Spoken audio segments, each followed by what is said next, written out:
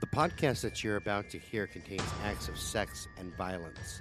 The hosts do not claim to be experts on the subjects that they present. Listener discretion is advised. All right, boys and girls, and welcome to the Tuesday edition of Brutal Nation. I'm your host, the big, the illustrious, the very handsome and dapper Scott Alexander. And right across from me is the one, the only, the hairy beast herself, Tammy, the Sasquatch Underwood.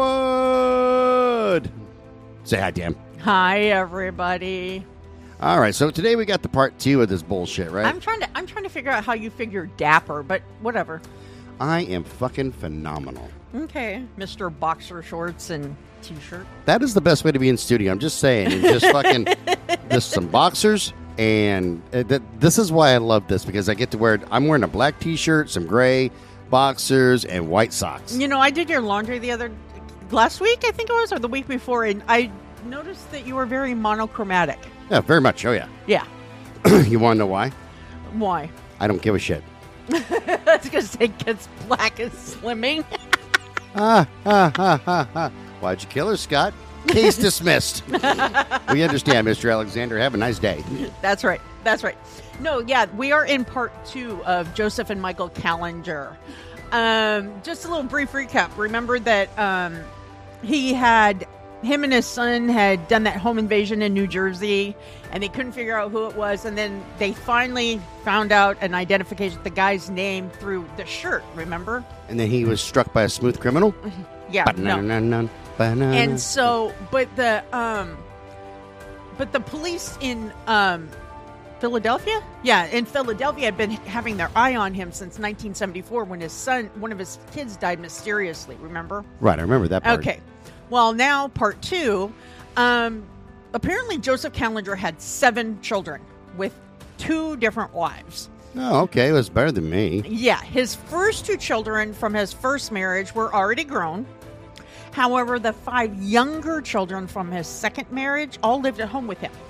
The child in question was Joey Jr., and the events regarding his death were somewhat difficult for the authorities to untangle, but it all seemed to start with a complaint filed with the police, and this complaint was laid out in the Philadelphia Inquirer. When Joey Jr. was 12 years old in 1972, he went down to the police station with his 13-year-old sister and 9-year-old brother at his side. All 3 were accompanied by a 19-year-old boy who said he was their neighbor, and perhaps it was even the sister's boyfriend. They were there to file a complaint that their father had been abusing them severely. Jesus Christ. Yeah. According to the report, the children told the police they were scared to go home. When the officers asked them to be more specific, they described many incidents when their father had gone about hurting them and humiliating them. According to the older boy, he confirmed their story by explaining how he had seen the older Callinger threaten all of the kids at gunpoint. Yeah. From what the children were saying, Callinger was a very dangerous man. They even said that he had hit them with a hammer on their knees, and the police took the children to the hospital to have them examined, and the doctors confirmed that there was something going on because they all had suspicious bruising and burns on their bodies. This guy's not dangerous. He's a fucking asshole is what he is. Exactly. So when the authorities went over to the Callinger house to investigate further, both Joseph and his wife deny the allegations. You know, of course they're going to. Well, yeah, nobody's going to say, oh, you caught me. It was me. It was me. Thank you, sir. Whoop, whoop. As I spilled it all down my arm. No. Anyways, they denied the allegations and instead said that their children had run away from home and could have been hurt anywhere. Okay? That is the lamest fucking excuse I have ever fucking heard in my life. Yeah. Could have been hurt anywhere while they were gone. Wasn't us. Despite their denials, though, Joseph was arrested and charged with 3 counts of abuse. Well, good. Yeah. Good. At his court appearance, he was ordered to undergo a psychological evaluation by 2 doctors. They determined that Joseph had an IQ of 84 and he had been having problems since he was 15 years old. Oh, that's the problem. He's a fucking retard. Yeah. My name is Joseph. The sun is bright and I am not. I'm going to hit you. What did I do now? You know how I feel about that. I am not the retard here, and it's not my fault. Joseph's the retard. Okay, And but you know how I feel. Anyways, the psychologist that reported... Joseph's retarded? I'm going to hit you. Joseph was very suspicious of women, and when he went through his first divorce, he was diagnosed with a nervous disorder. Okay, I can't blame him because I'm suspicious as fuck of women too. Like, I gotta admit, man, because every woman to me is very suspect. Of what? Everything. Okay, See, that's the problem. but here's the thing. Because I've had women shoot at me. You have. I've had women try to stab me. You have. I've had women try to beat me with a baseball bat. You have. I've had women break into my fucking house. You have. Common denominator, Scott. Wasn't me. Can't be me. Come on. I was going to say, but there is one common denominator here. Okay. But Yeah, see, women. Yes, you no. That's the common denominator. Women. Okay. You have had those issues. Yes. I will give you that. But at the same time, not all women are psychos. No, not all, but most. Okay, so we got some shots of vodka in front of us. So here's my toast. You ready? Oh, I already did mine because I thought you did damn. yours. So. Here's to the retards. Cheers. I thought you had already did yours, so I did mine. Anyways, no. What was I? Oh, anywho, I lost my place. That's I gotta plug Bill Vodka again, man. That is just some amazing shit. Vail Vodka. And they're not a sponsor, by the way. No, and they're not everywhere either. I've noticed. So. No, that's suck. If in your liquor store you can find Bill Vodka, little tippy poo for you. Get the caramel and the double espresso. Double espresso. Yes. Do half and half as a shot. And put the caramel first and then layer the coffee on top of it. I promise you, you'll be sending us emails going, "Oh my God, Scott, this is amazing." Yes. Yeah, this is good shit. And if you get the peanut butter one, you found out if you mix it with some cream soda, it actually tastes really good. Right, that's the that was that peanut butter swirl. Yeah. You really need the cream soda in there to bring out the peanut butter notes. Okay, so that's my little plug for Vail Vodka. That's his plug. Let's see here. So, anyways, like I said, he was diagnosed with a nervous disorder. On one occasion, he was sitting on some steps outside and appeared to have a full-blown case of amnesia. When he was taken to the hospital, he complained to the doctors that he was experiencing some horrible headaches. Thank you. At that time, the doctor said he suffered from, quote, a sexual anxiety. Okay, this is during his first divorce. Yeah, no, me too. I totally suffer from sexual anxiety. Okay, I don't want to know. So many Shut up. women, so little time. I was going to say, what anxiety do you have? Well, you look at, all right, I got to stretch out properly, like, especially if it's a bigger lady, you got to go, okay, I got to come up with a plan because this is Big Mama. You're going to have to attack it strategically? That's right. You have to come up with a good plan of attack, man. Oh, my God. Anyways, the court-appointed psychologist then diagnosed him with a paranoid schizophrenia. Their recommendation was that the court commit him to a mental facility, and should he be released, he and his family should be placed on supervision. If the courts would have gone with this recommendation, it may have helped the situation. However, that was not to be the case. Okay? Despite the recommendation of the two court-appointed psychologists, Joseph was seen by other doctors as well, and they didn't feel as if the diagnosis from the first two professionals was correct. They did agree that the man had issues, but they felt he was competent enough to stand trial. This was still back in like the 70s, right? Yes, it was in the 70s. Okay, look. I'm really sure that in the 70s, everybody was a freaking idiot. And let me tell you why. Well, yeah, because it was in the 70s, too. Remember when they had those quote-unquote witch hunts against the daycare providers who supposedly sodomized children. Remember that? Right, and nothing came of that Yeah. except for people losing their jobs and Exactly, and finding having out- to freaking, yeah. Yeah, and they were innocent. And then we can throw the zebra murders on there. Oh, when we God, did those. yes. You know, we're going to stop every black person because we think that Oh, yeah. people perpetrated the crime. And it was black people, but it wasn't like every black person. Exactly. Jesus Christ. Remember how they had to issue cards? Yeah. Yeah. Hey, we checked you out. Here's your right to be black Here's card. your sign. You know, it's just in the 70s, I'm convinced Yeah. that everybody was an idiot. Because it's just, every time we turn around, you know, whether it's a Medical Monday and we're talking about like, you know, like Colin Norris or something like that, which that's more of the 80s-ish. The 80s, 90s, 2000s, yeah. But it just seems like, especially during the 70s, when it comes to medical or anything else, like for the medical part, it's always, okay, look, we know you're murdering people. Don't murder them here. But here's a glowing recommendation. Go over to this hospital. They'll hire you. Exactly. Or it's, okay, this guy might be a lunatic. We see that he's beating his kids and he's screwing a goat. But you know what? We don't think he's mentally unstable. I mean, go on, you little scamp. We're just going to supervise you for a little bit. Jesus fucking Christ, people. I'm not saying we're much smarter today. Okay, but at least we're a little bit smarter. Like, there's enough laws in place. Like, if you beat your kids, everybody's gonna come down and go, dude, you can't beat your kids. You just can't do that. You can't take cameras to their knees. If you're screwing a goat, You think you can't? yeah. If you get caught boning a goat, they're like, dude, no, that's illegal. You're going to prison, and you need a psych evaluation. Boning a goat, illegal.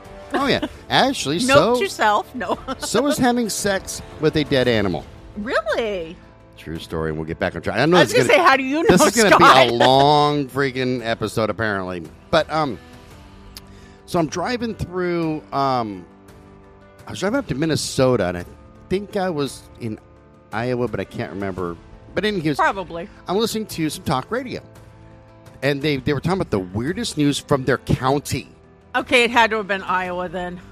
And this guy had been arrested because he got caught humping a half of a dead deer.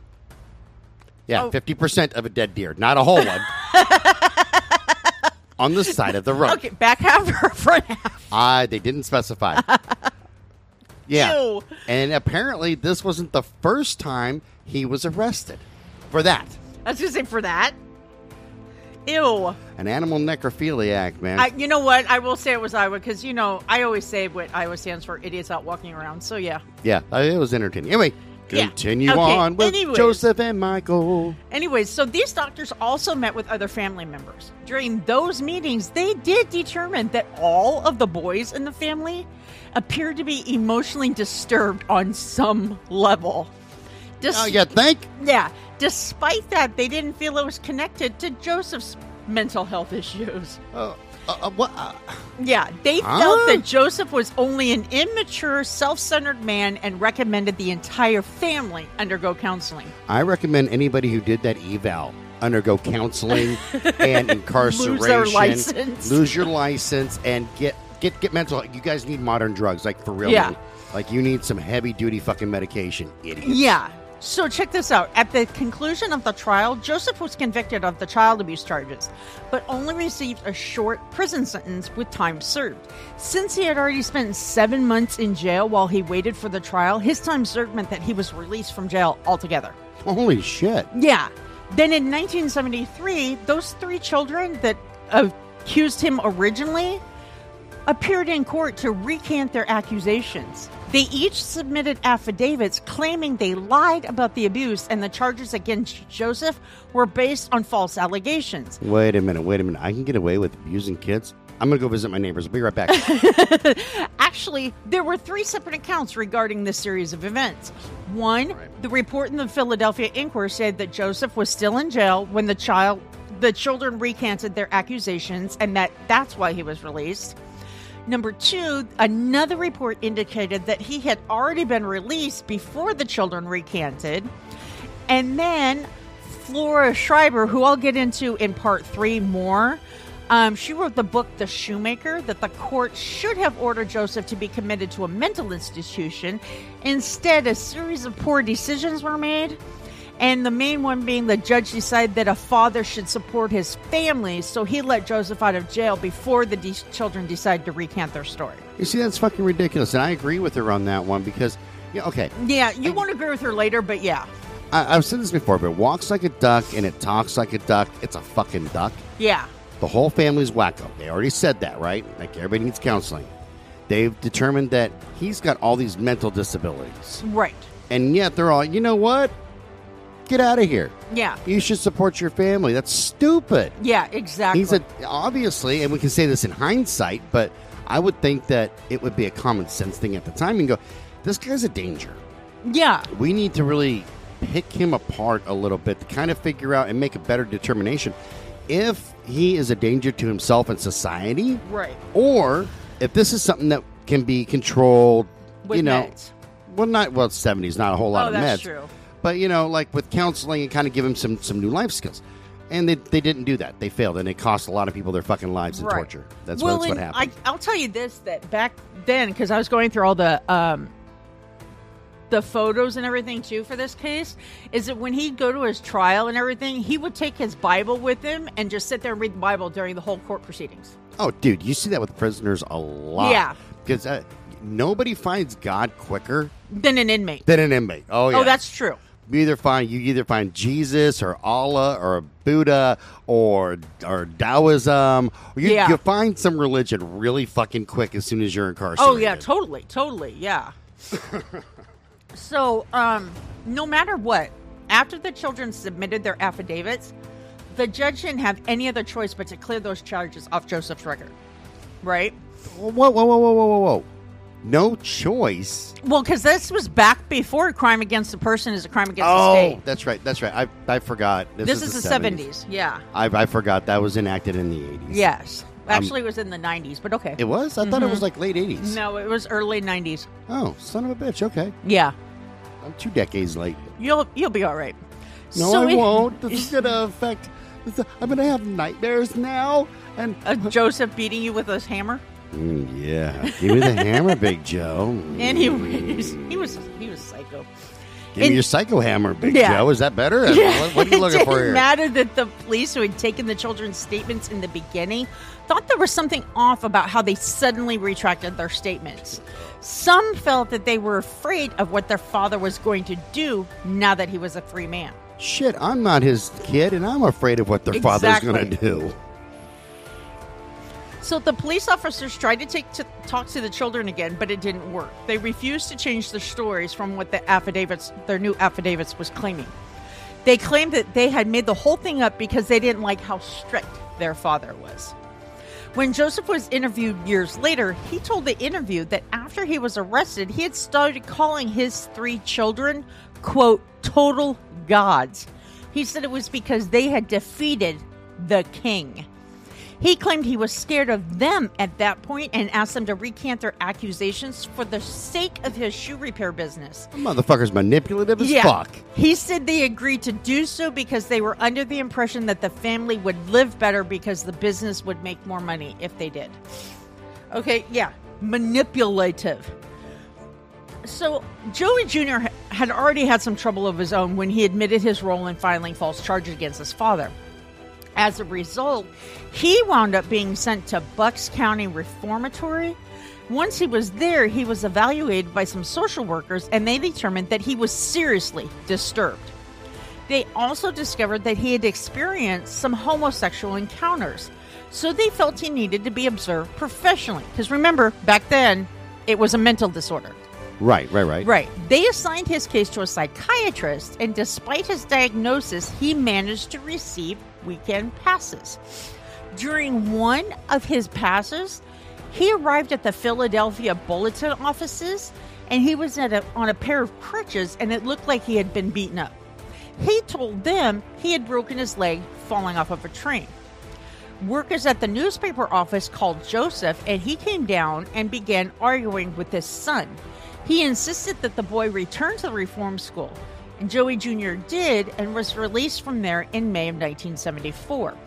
2 months after his release, Joseph took a life insurance policy out on him and his younger son. In the event of Joey Jr.'s death, Joseph would receive a payout of $45,000. That's pretty damn good for the 70s, man. Yeah. So before the month was over, Joseph was down at the police station filing a missing persons report on Joey. Even though the police conducted a search, they weren't able to turn up anything.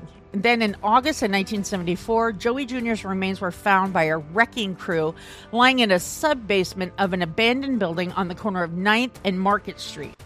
That was scheduled for demolition. His body was covered with the rubble, which made it difficult to see, so they're lucky they even saw him. After the pathologist conducted the autopsy, he reported that he wasn't able to clearly determine the cause of death, but he thought Joey Jr. might have been buried alive. He came to this conclusion because the same thing had happened to another young boy from North Philadelphia that same month at another abandoned building, which we will get into later. Okay? So almost as soon as he was told what happened to his son, Joseph went down to John Hancock Mutual Life Insurance Company and filed a claim to collect his money. The adjuster refused to pay out the claim, though. Joseph tried to appeal by saying he only took out the policies on his 2 sons because they were the most reckless of his 5 children, and the other ones were still alive. And the other one was still alive, so it was only one dead, so he didn't take it out because he was planning on killing them. Jesus Christ. Yeah. What a winner. Winner chicken dinner right there. Right. So the company still refused his payout. Although they couldn't prove he had murdered his son, they still didn't buy Joseph's story, mainly due to the fact that he already had a history as a, quote, poor insurance risk. Apparently, 10 years before Joey Jr. died, Joseph had taken out an insurance policy on a building that later became damaged in a fire. That he collected $15,000 on that claim. Less than a week later, another fire broke out in the same building, and he received another payout. 2 years later, a third fire broke out in the same building, and he received a third payout for the damages. He's moving on up to the east side. He's like the Jeffersons. Yeah. If you don't know who the Jeffersons were, watch some TV. Watch some goddamn classic TV, because Jeffersons were freaking awesome. Yeah. So then when yet another fire broke out in the now vacant building, the fire department determined it was arson, and Joseph was arrested. Even though the charges were dropped due to lack of evidence, the insurance company never paid out on the 4th claim, and further investigation couldn't determine the cause of the fires. But because of those claims, he was considered a poor insurance risk, and they wouldn't pay out on Joseph Jr. So, 2 short months after Joseph Jr.'s body was discovered, one of Joseph's other sons was found wandering aimlessly around Camden with head injuries. When Joseph was questioned about it, he explained it was an accident. So the homicide squad at the Philadelphia Police Department became suspicious of Joseph, and they set about trying to gather evidence against him, but he filed a harassment suit against them and won in court. Despite that, the squad still thought he murdered his son. Therefore, when Roseman, the detective from New Jersey, arrived asking his questions, they had a lot to tell him. They even gave him a picture of Joseph so he would know what the man looked like. And while they relayed the information about Joey to the detective, they actually placed Joseph under surveillance again so they could keep an eye on him. They were just waiting for word to arrest him. So Roseman took the photo and gave a copy of it to the police in the other jurisdictions, and each department took their copy of the photo down to the victim of the home invasions, and they all positively identified Joseph as their intruder.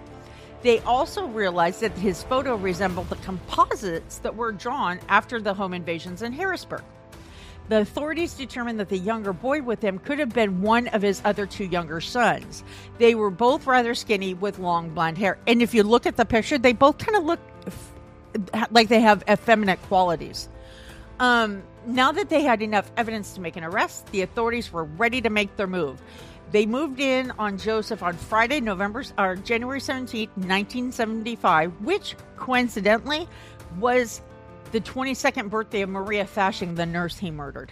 Oh, okay. I know. It was just a little coincidence that was thrown in there that I thought was kind of worth mentioning. So the police moved in the house located at 100 East Sterner Street at approximately 9:45 p.m. on January 17th. They were there to arrest 39-year-old Joseph and his 12-year-old son, Michael. As the officers approached the house, Joseph saw them coming and crawled to his mother's house through a hole he had connected through the two residences so he could call his attorney. Oh, it's like a rat. Yeah, pretty much. Only, never mind. I was going to be neat. I was going to be disgusting. But once he was under arrest, Joseph told the authorities that he wouldn't be giving them a statement other than to say that he was innocent until his lawyer was present.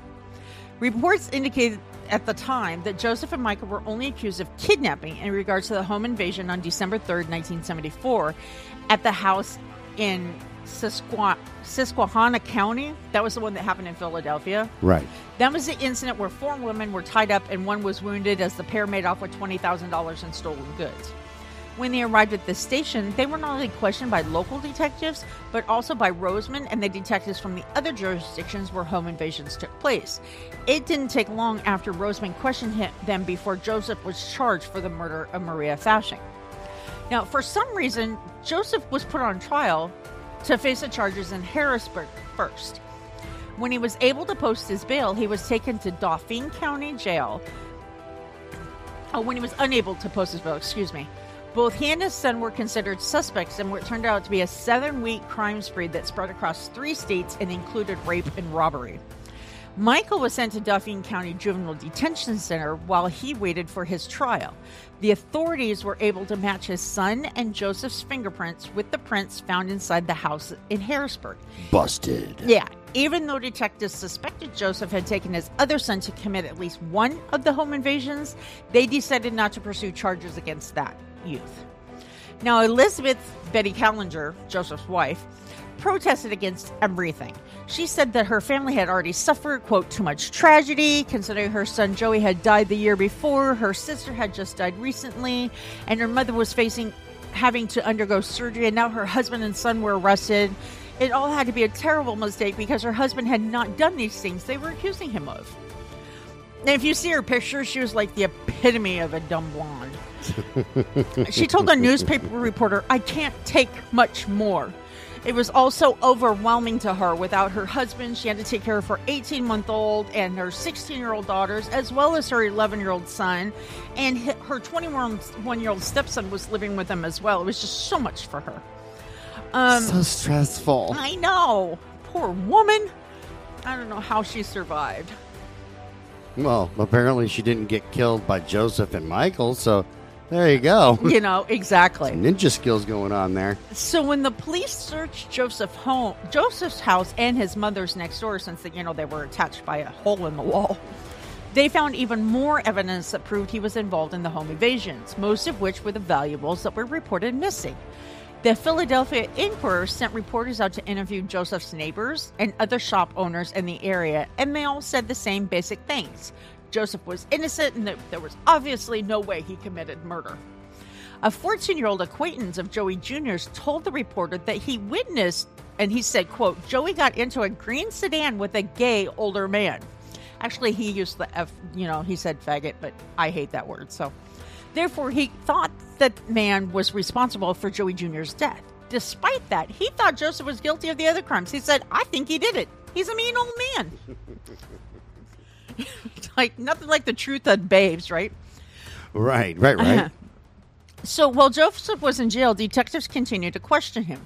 They had enough physical evidence and witness reports that made them certain he was responsible for the home invasions and murder.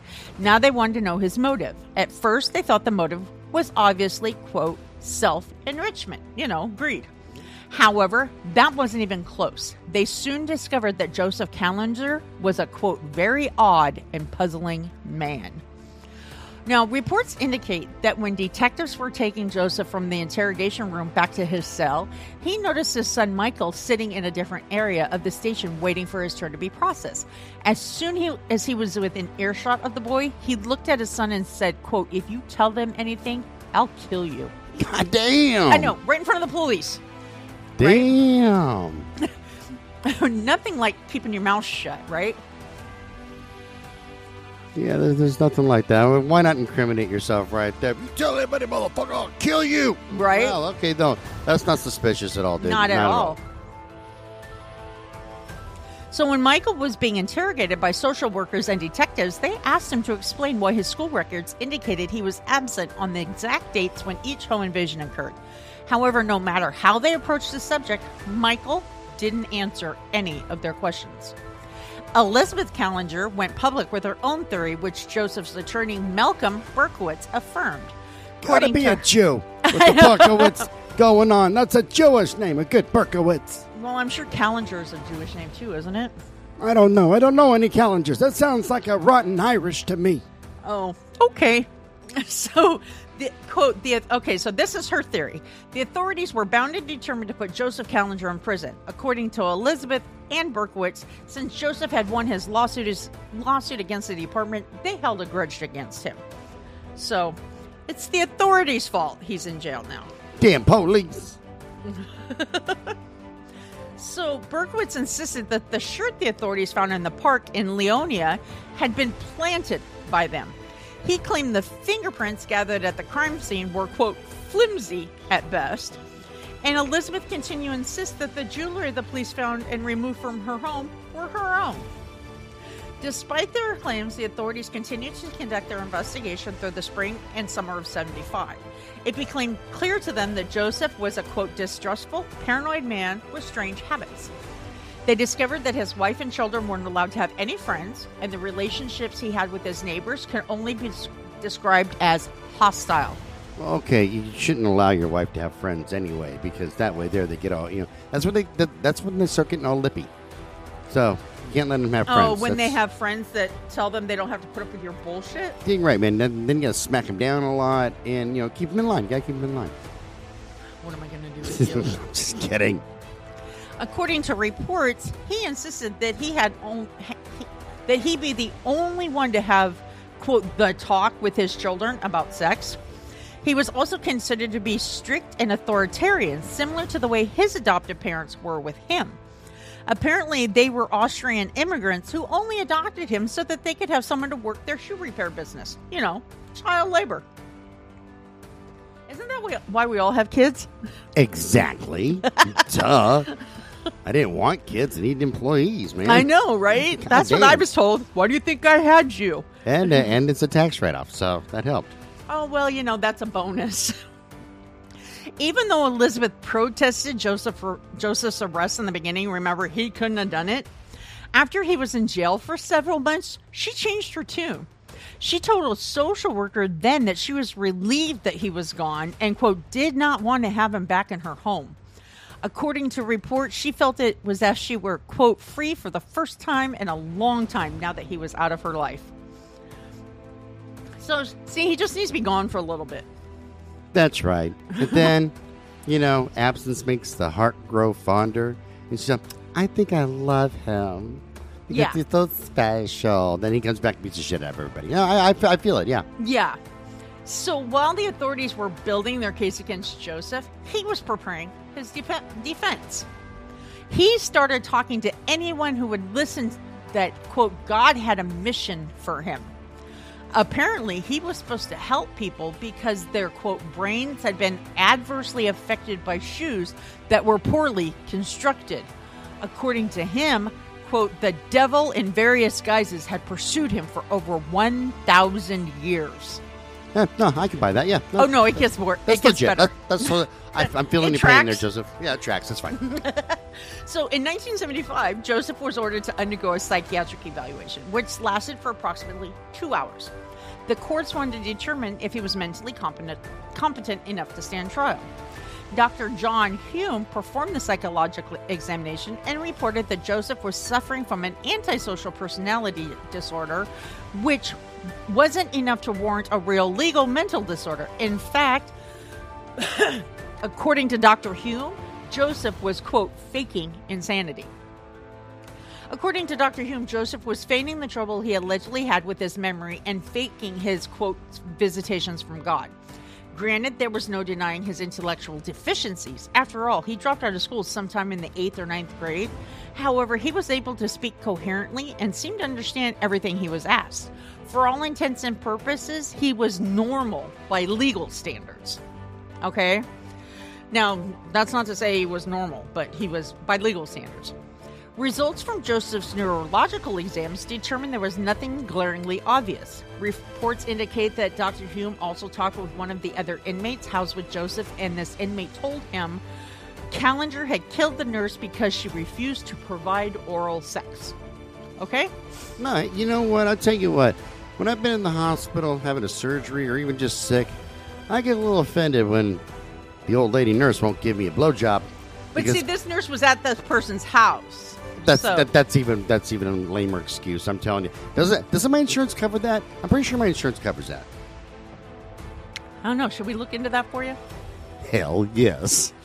I need to know for future reference. If I'm in the hospital, doesn't my insurance cover the nurse giving me a blowjob? Or at least a handy J. I mean, help a brother out here. Oh my God. I'm done. You okay? Yeah, I almost choked. Don't choke on the vitamin D. No, it was on. Never mind. I got a few shots in me, so I'm feeling pretty fucking good right now. That, and I almost choked on my own saliva trying to choke back that laugh. Shut up. She's no, watering I at didn't the want mouth. to say that because I knew where you were going to go. You're watering at the mouth. Yeah. So you're thinking of Joseph and getting all hot. Ew, no. If you've seen his pictures, no. The other inmate also informed Dr. Hume that Joseph had told him he was using funds obtained in the home invasions to pay for his defense, and he admitted that he planned to, quote, fake insanity. However, Dr. Hume's report also stated that this other inmate's account might be false considering he already had a reputation for trying to get his time reduced by providing information on others. In the end, Dr. Hume determined that Joseph Callinger knew right from wrong and was competent to stand trial nonetheless. Now, during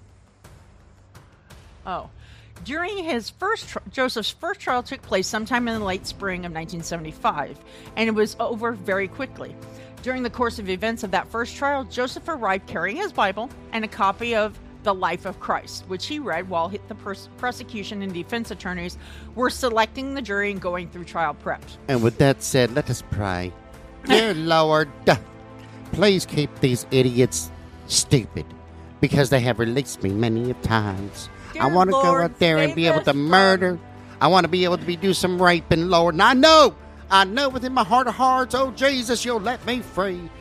I say this in Christ's name. Amen. I wish I could remember what it was. Flood something and Runaway Negroes. Oh, that book. Yeah. Lord, please protect us from floods, famines, and runaway Negroes. Was it famine? I think it was famine or something like that. I just remember the floods and runaway Negroes. Because you called me up all jazzed about that one. I laughed. And it was a horror book, too, man. And I laughed. I laughed a little too hard at that. I've got to admit, I laughed a little too hard.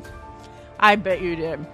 So, let's see here. However, while one of the sheriff's matrons was giving her testimony on the stand, she let it slip that Joseph was suspected in a murder case. And since she revealed that information in front of the jury, the judge had no choice but to declare a mistrial at the time. So his second trial in Harrisburg started on September 8th, 1975. In Harrisburg, Dauphin County, Pennsylvania, and only lasted 8 days. He was facing 4 charges of robbery, 4 charges of false imprisonment, 1 charge of burglary, and other related charges. The trial was held by Judge John C. Dowling, and the defense team consisted of attorneys Malcolm Berkowitz and Arthur Gutkin, which I'm pretty sure is another Jewish guy. Gutkin, I would think he'd be a hobo, actually. You would think, but my no. name's Gutkin. I like to drink, and I sleep behind a dumpster. But yeah, you're definitely a Gutkin. Okay, Yeah. Party on with that, buddy. So the prosecutors were Leroy Zimmerman and Richard Guida. Now that sounds like a fucking mob name. That's an Italian right now.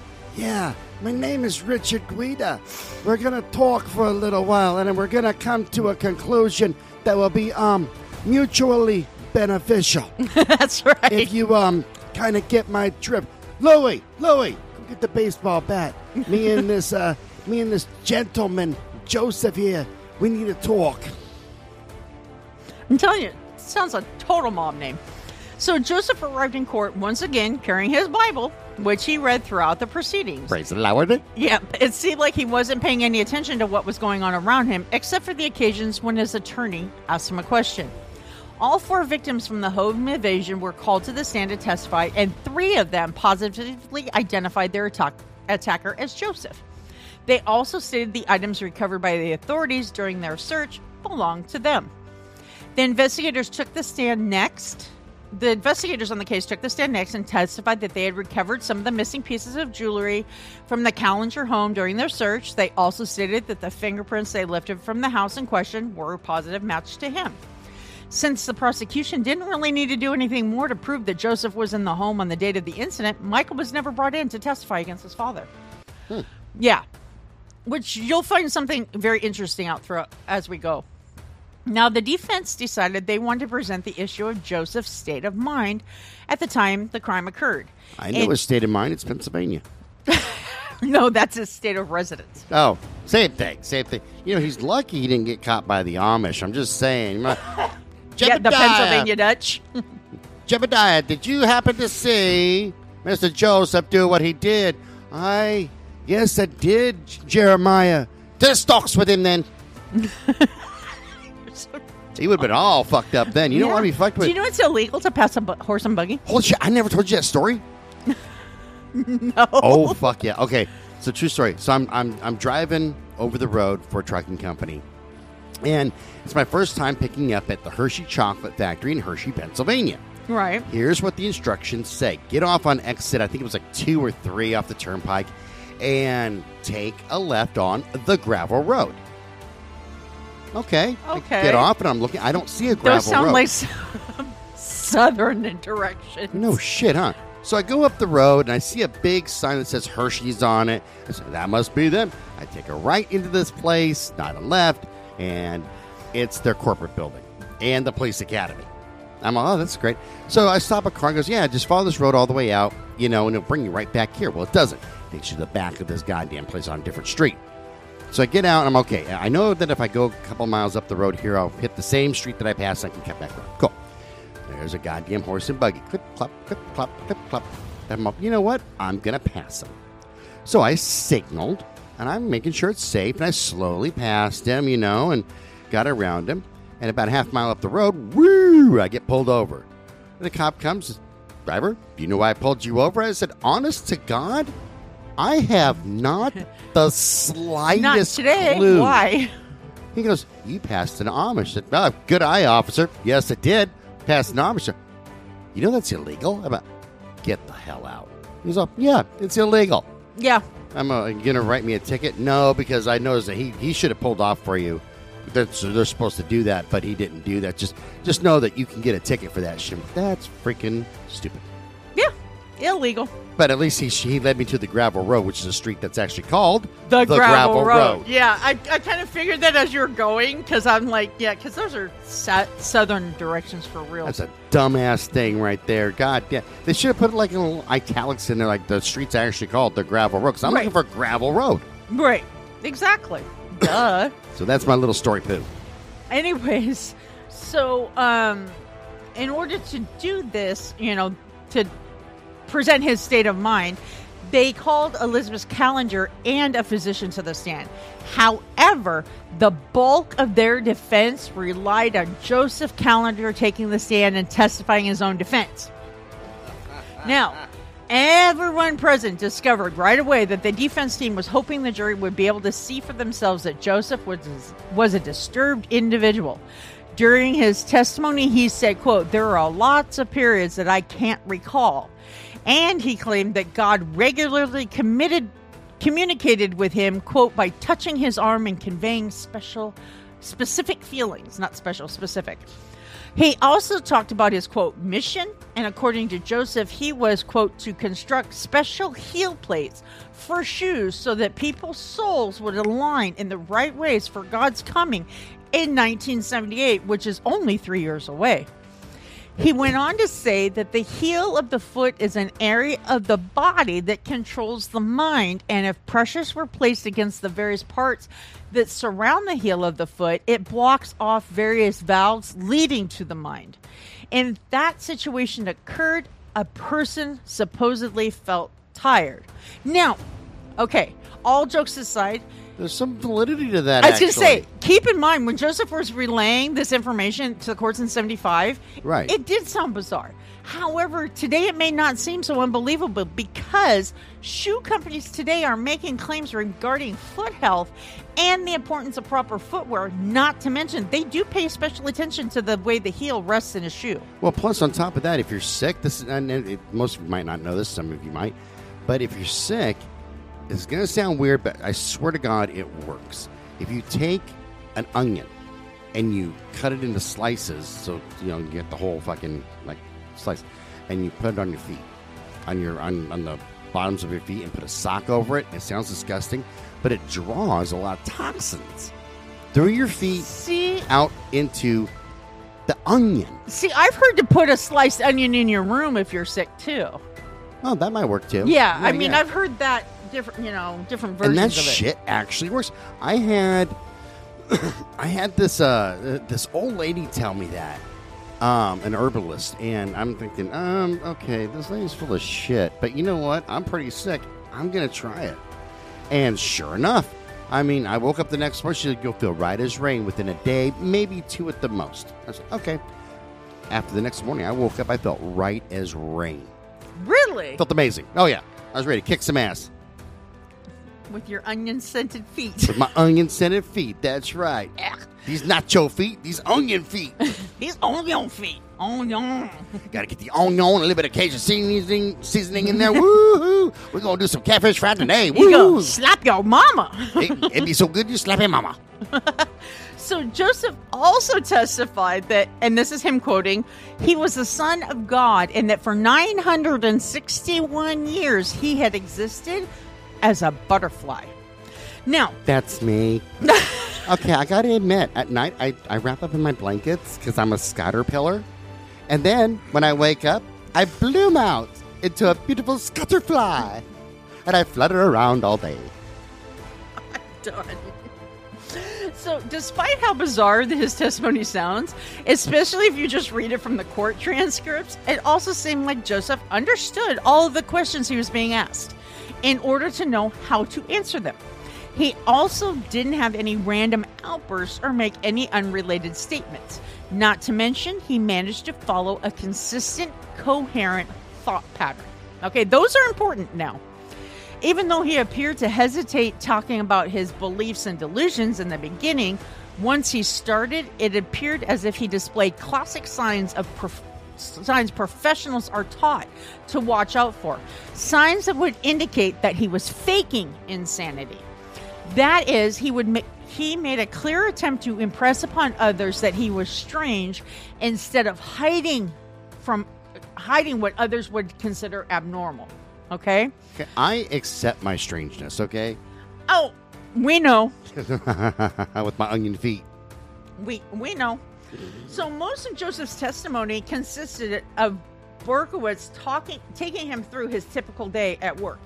It was obvious he was trying to place a significant emphasis on the chemicals Joseph frequently used and on the fact that his workspace didn't have an adequate ventilating system.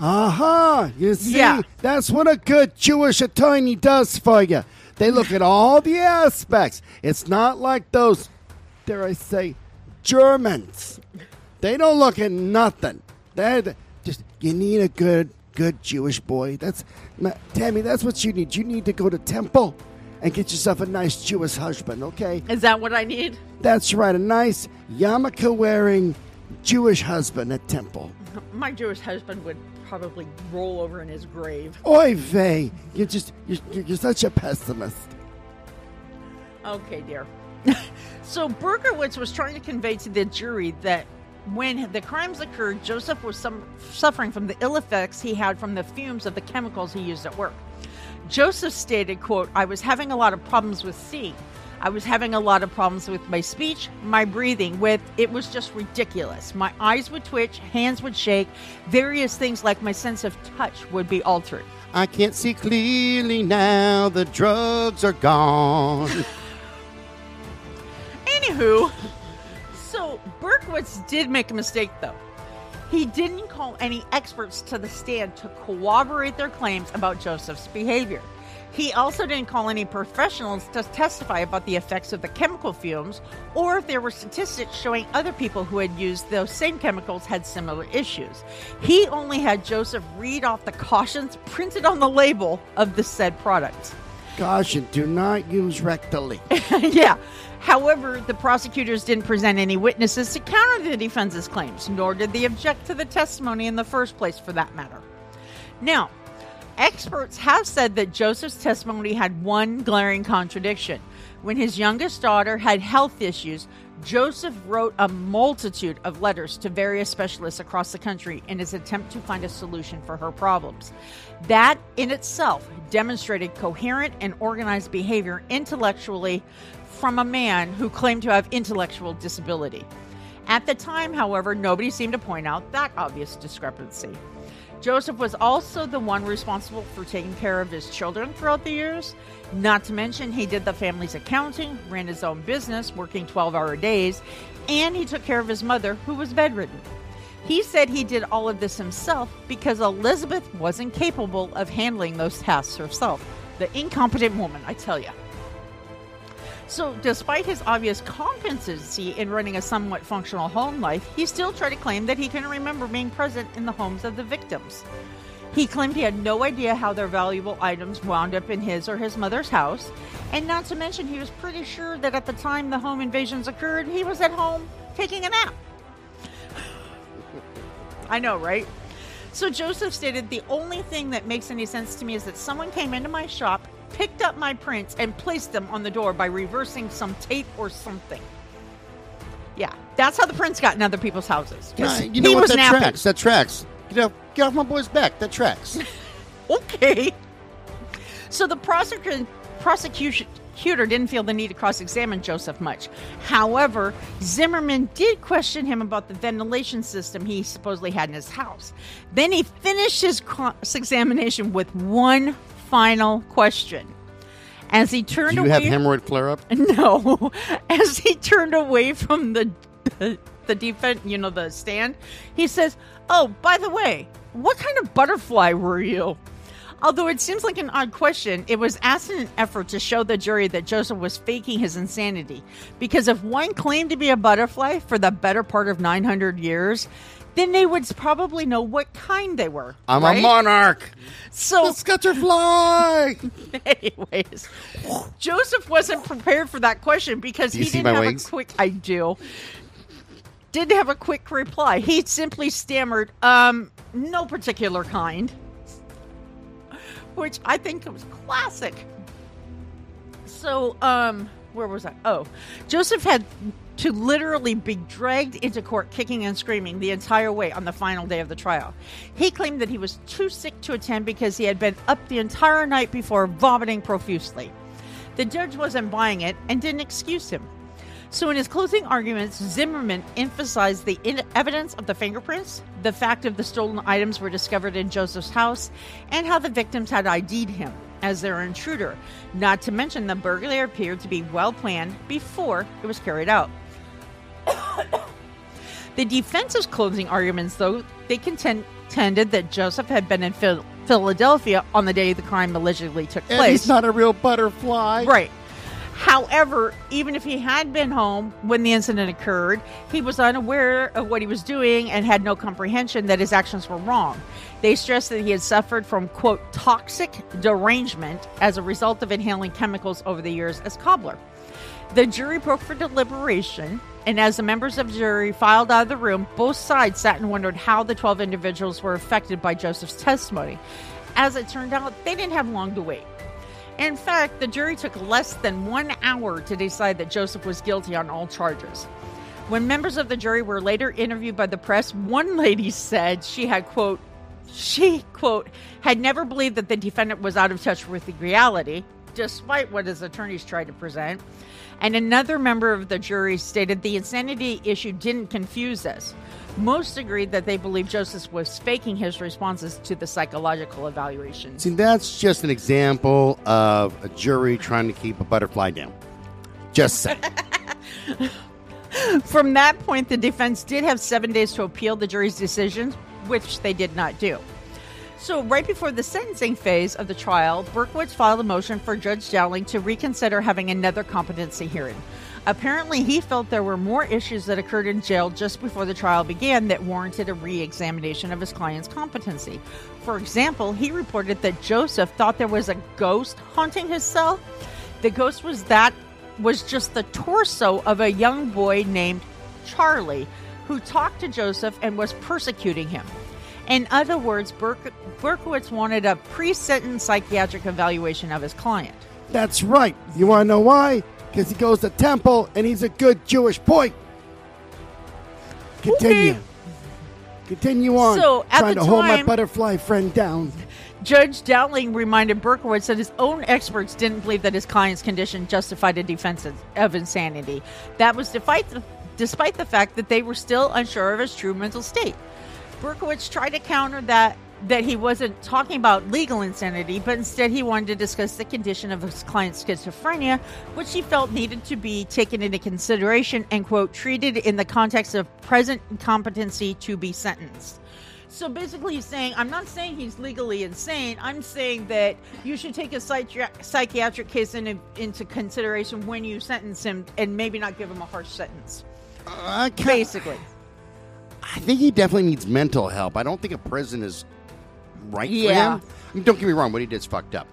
But what he needs is a lot of psychiatric help. And I've bitched about this forever, is that in this country, we do have a psychiatric issue. Oh, we do. You know, a lot of the hospitals have closed down, so there's not a lot of resources for those who are, mentally fucked up. Yeah, that's true. You know, sometimes prison's not the answer, guys. Sometimes you got to put them in a nut hut. Right. So Berkowitz even admitted, he says the state had a strong case with the physical evidence that implicated his client in this home invasion.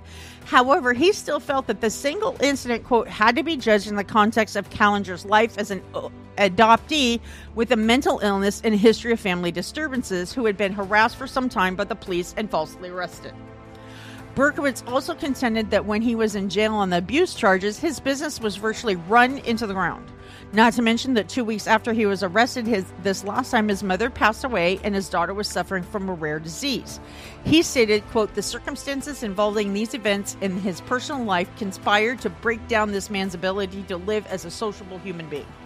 And his butterflyism. Yeah. So apparently, everyone, including the universe in general, was conspiring together to prevent his client from being a decent human. That tracks. Who didn't commit violent crimes against people. He's just trying to be a decent butterfly, and everybody's trying to hold him down. That's not right, man. Fly on, my beautiful butterfly. Fly on. Yeah.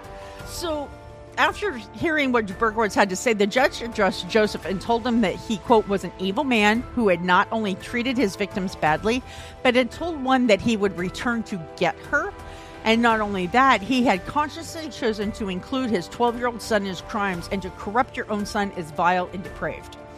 Judge Dowling said that in his opinion, Joseph was, quote, violent and dangerous, and therefore ordered him to spend no less than 30 and no more than 80 years in the State Correctional Institute at Rockview. Even though Joseph had the right to make a statement at the time, he chose to keep his mouth shut. Good call. Huh? Good call. Yeah, this time. So by the time Joseph was sentenced for the home invasion crime in Dauphin County, the authorities were in the process of preparing for his extradition to New Jersey. He was transferred to Huntington State Correctional Institute to await the process. Now, reports indicate that after Joseph was found guilty in Dauphin County, he realized he had to do something drastic to get people to believe he truly had a mental illness.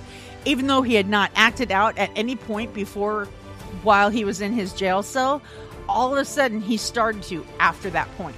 For instance, he started throwing his urine and feces at the guards as they walked by. I do that every day. He clogged his toilet in an effort to keep Charlie from getting him. He would place random cups of water under his bed, and he would mix cups of orange juice and plum juice with his own urine. Tasty. Dude, I was just, yeah. So prison officials called in a consulting psychiatrist to observe Joseph's behavior each day. And according to his professional opinion, the man was faking his mental instability. Joseph was ordered to undergo another evaluation with Dr. Hume to determine his competency, and Dr. Hume arrived at the same conclusion. Quote, Joseph Callender was not mentally ill. It was obvious he was trying to make an impression on people with symptoms he simply did not have. In fact, according to Dr. Hume, after observing him for approximately 28 hours during the trial, he felt that Joseph was clear-headed enough to consult with his attorney and to be in touch with reality. In other words, the man was a manipulator. So this is the last part before we end part 2. So Joseph's trial in New Jersey, he was given a new defense attorney, Paul Giblin. As soon as Giblin received the case, he hired Dr. Erwin Purse, an expert from Rutgers University Medical School, to evaluate his client. Dr. Purse spent the better part of 14 hours interviewing Joseph and reported that the man was in fact a schizophrenic. He had reviewed the reports submitted by Dr. Hume and the other experts, and despite their conclusions, Dr. Purse felt that Joseph displayed certain symptoms of borderline psychosis. However, Dr. Purse's report also stated that much of the behavior is not in keeping with psychosis. Much of the behavior has had a, quote, game-playing quality. He also made note that indicated he thought Joseph took enjoyment in perplexing people who were interviewing him. And in his conclusion, Callender did not appreciate the nature of his actions and was eligible for the insanity defense. Okay, number one, he's not on the border of insanity. He got his passport and he crossed that border a long time ago. Right? Like, he didn't just walk across going, hey, it's my passport. Nah, man, he made the mad dash, passport, and he's gone. He got it stamped and everything. Actually, I'm going to reverse that. I'm going to take that back. He went, here's my passport. Flutter, flutter, flutter, flutter, flutter, flutter, flutter. And he fluttered his little wings right across that border as fast as he could. He's a sweating little butterfly. Right. Even though he had several doctors examining him at the time, Joseph decided to take it upon himself to enlist a spokesperson of his own. While he was sitting in prison waiting for his murder trial to take place, he decided to send a letter to Professor Floretta Schreiber, the author I was talking about earlier. Right. So at the time this took place, Schreiber was a professor of English and speech at John Jay College of Criminal Justice. She was also the author of the best-selling book Sybil, which was a nonfiction account of a woman with 16 personalities. Now, she's going to come into play a lot later, but that's the end of part 2 for now. I want to be his spokesperson. Boys and girls, do you or someone you know think they're a butterfly? Think they're a butterfly? If so, call 1-800-FLUTTER, FLUTTER, FLUTTER, FLUTTER, FLUTTER, FLUTTER, FLUTTER, and we can help you. There's a support group that is here for you. Monarchs forever. Flutter, flutter, flutter, do flutter, you or flutter. somebody you know has died from a butterfly? I love those commercials. Do you or somebody you know die from this medication? Call us. Look, if you're dead... I know. Now, maybe I'm wrong because I don't know everything in the world, but I'm assuming if you're dead, you ain't making a whole lot of phone calls. You never know, though. Yeah, I guess it's possible. I just think the probability's pretty fucking out there. Right. No, I get it. All right, boys and girls. Remember, you can send me, and only me because I'm a stud, an email at brutalnation@twistedbluellc.com because you love me. Leave her out of this. Ouch. Check us out on Medium, Crime Beat on Medium, and wherever you get your blogs. Just type in at Brutal Nation. We'll pop right up. Get the full story without any of my bullshit. Unless you like my bullshit, then listen to this episode again and share it with your friends.